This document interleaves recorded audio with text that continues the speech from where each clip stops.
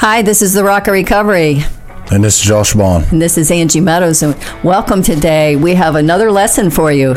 So today we're going to talk about disciplining the tongue. I'm going to give you some parenting skills, and I want you to parent yourself first, and then I want you to parent the children in your life. So start reading here, Josh.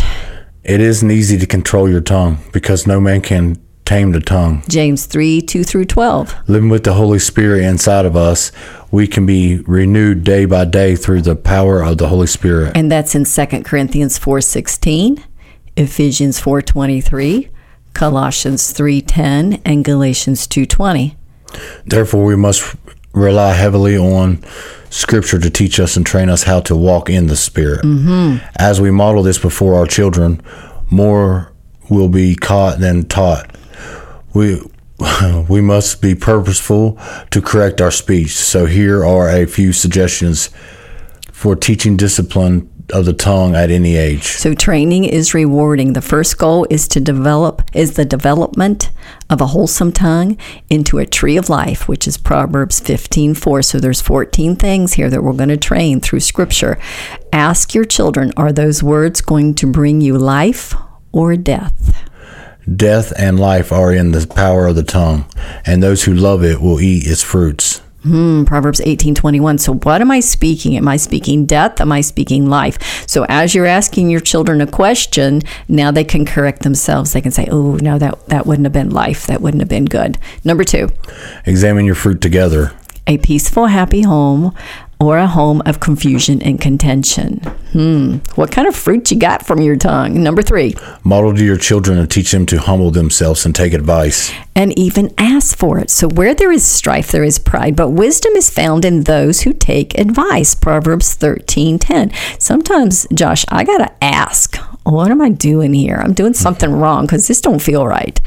So number 4. Confess often. If we confess our sins, he is faithful and just to forgive us our sins. 1 John 1:9. I even repent to the dog if I'm snippy. Number 5. Break bad habits. Yes. So a lot of times my mouth is just a bad habit. So I want to play a rewind game. I want to say, uh-oh, that came out bossy, that came out fussy, that came out irritable. Let's rewind that and say that again. Mother, may I? Instead of get me. So I if I don't teach them this, they just have bad habits. I've allowed them to develop bad habits. Number 6. Law of our lips is kindness. Proverbs 31:26. Think kind, patient, but firm. Just because I'm kind does not mean I don't have a boundary. It means that I'm kind. Yeah. Number 7. No name calling. Matthew 5:22. Whoever calls his brother a fool is in danger of hell's fire. I can't tell you how many times I quoted the scripture. I didn't correct the children. I just quoted the scripture. And the name calling would stop. So if you're calling each other's names in the house, don't. Yep, because you're in danger of hellfire. Let's see. Number 8. No comparing. 2 Corinthians 10:12. Whoever compares themselves with others is not wise. And this is so easy to do. They're doing better. They're getting more. They have bigger. So what I do is I cut the cake. I let one of the children cut the cake, and then I let them give the big piece away. Yeah. It teaches them to share. And it also helps them not to desire to give and not to always be taking. So number 9, no interrupting. To answer before listening is folly and shame. So Proverbs 18:13. Yes, no interrupting. And I'm bad at interrupting. I've had to just sit on my tongue, sit on my hands and bite my tongue. Number 10. No back talking. Titus 2:9. Do not talk back. So sometimes I want the child to be able to tell me his feelings and tell me what he thinks. And other times I need him just to not talk back. So it takes discernment there to know when the child's got an attitude, because when he's got an attitude, he's not allowed to talk back. But when he wants to sit down, take a deep breath and talk about it, we can talk about it. Yeah. Okay, number 11. Cry quietly. Proverbs 28:25 28, develop self-control. Teaching self-control is a lifelong discipline in words, emotions, and actions. So the first thing you want to do with children when they're crying, even at the age of 2, is it's okay, they can cry, but let them cry softly. They don't have to cry like somebody stabbing them. They can cry softly. And then you'll watch them be able to develop self-control in other areas. Number 12. No tattling. Proverbs 10:12. Love covers sin. The exception is if someone's being hurt or property is being damaged. This isn't tattling. This is responsibility. So you have to teach the children the difference between tattling and being responsible here. Number 13. Teasing. Everyone must be having fun, or no one is having fun. So if there is some rough teasing and everybody's giggling and having fun, that's cool. But if one person's getting hurt, then have them stop and look at the face of that child and say, are they having fun? And if the one that's doing the bullying or the teasing says no, then you use this rule. Everyone must be having fun, or no one's having fun. And that way we can stop the bullying and the aggressive teasing. So number 14. Answer gently. A gentle answer turns away wrath, but a harsh word stirs up anger. Proverbs 15:1. Correcting children with scripture is powerful.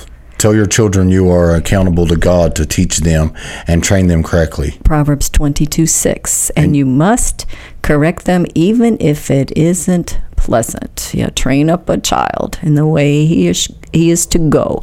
And when he is old, he will not depart from it. So a lot of this comes with training. No discipline seems pleasant at the time, but painful. Later on, however, it produces a harvest of righteousness and a peace for those who have been trained by it. Okay, that's Hebrews 12:11. So the second goal is? A harvest of righteousness. Yes. So the first goal would be peace in your home. Yeah. The second goal would be a harvest of righteousness. Yeah. So let's look at these 14 things again. Ask your children in questions. Is that bringing life? Is that bringing death? What kind of fruit is that bringing? Is that bringing sadness or happiness? Is that bringing peace and joy, or being angry? Model for your children and teach them. Humble yourself and take advice so that they'll learn how to do that. Number 4, confess often. Yeah, if I'm confessing often, I'm wrestling my flesh. And I'm a good wrestler. Number 5, break bad habits.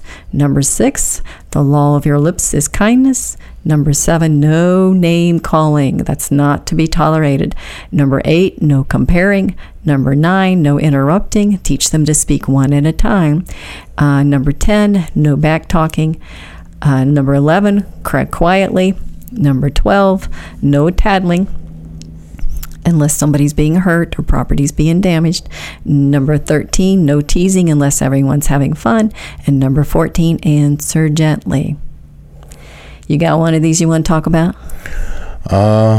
Answer gently, to me, even though it's the last one on there, that's a serious one, because what you portray is what you get. So if I have all these kids around me and I portray not answering gently to them, they're going to think when they're asked a question later when I'm not around that they need to answer the same way. And that goes for everything right there. But answering gently is a big thing, because I remember my stepdaddy always screaming fear into me, and eventually he would turn his back, and guess what? I would rebel then. Right. Instead of learning anything, I rebelled. So what you just said was you got provoked. I got provoked. Yeah. Parents, fathers, provoke not your children in Ephesians 6. It says, children, honor your mother and father. But fathers, don't provoke your children. I see so that. I think even as an adult, we can get provoked by people that are harsh. So it's very important to understand that we can be provoked to love. We don't have to be provoked to be wrathful or to hate. Yeah. And so this gentle answer, that's really powerful, because then you're going to have open communication with your children. I like the breaking bad habits, because man, sometimes we form habits in our speech. Yeah. We listen to others. We dumb down our speech, and we just develop habits that are that need to be broken. And we're all going to start that way. We don't start with ease of speech and being able to say things easily. I had one child that stuttered, and when he would stutter, I could see that he would think before he would speak, and then it would come out really terse. Well, there was another person, adult in his life, that would correct him all the time for being angry when he spoke. And I finally had to take that adult aside, and I had to say, he's not speaking out of anger. He can't get his words out. He stutters, and so to stop the stuttering, he has to get it out quick. And it sounds like it's coming out terse, but it's not. And as soon as the adult realized that, oh, wait a minute, that's just he's just got some problems there. That's not his fault. So a lot of times, the habits they've learned from us. They're little sponges. They pick up everything. So if I'm, one time I did a silent treatment with one of my kids. She was nonstop jabbering, talking, and I just got silent with her. I thought maybe if I just don't answer her, she'll slow down and talk and go talk to her baby dolls or something. And so it wasn't 15 minutes that her brother was doing it to her, that he just wasn't talking to her. And then I looked over and she was very sad. So I had to go apologize to him because he just did what I did. And then together he and I went and apologized to her. And then we trained her, okay, there's a time to talk and there's a time to be quiet. She was about 3, So a lot of times if they've got problems in their speech, if they're irritating, talk to them about when it's appropriate to talk, when it's appropriate to slow down, when it's appropriate to be quiet. And give them, okay, you got a whole hour, you can talk as much as you want. And then for an hour in the afternoon, we would wear Scotch tape on our mouths so that there would be an hour that we would have to be really slow to speak and quick to listen. We would have to really develop some self-control. And that was probably one of the most helpful things I ever did for myself. It was wear that Scotch tape. Because one of my kids and I were exactly alike, and we liked to get it out fast, and it should have been done yesterday. You should have known it. And the other ones, they were like turtles. They were very slow, and so we were always a little quick to speak. So that little Scotch tape taught us both patience. So I hope this lesson was helpful. I hope you can enjoy it and listen to it again and learn to train and discipline your own tongue and discipline your children. And thanks for joining us. This was The Rock of Recovery. This is Josh Bond. And this was Angie Meadows. And you can find us again on Podbean, Spotify, iTunes, Pandora, under The Rock of Recovery. You can find the books on Amazon.com. Under Angie G. Meadows, under Rock of Recovery. Also have Enablers books for Enablers Journey, and I have some Bible study books on there. So we will see you next time.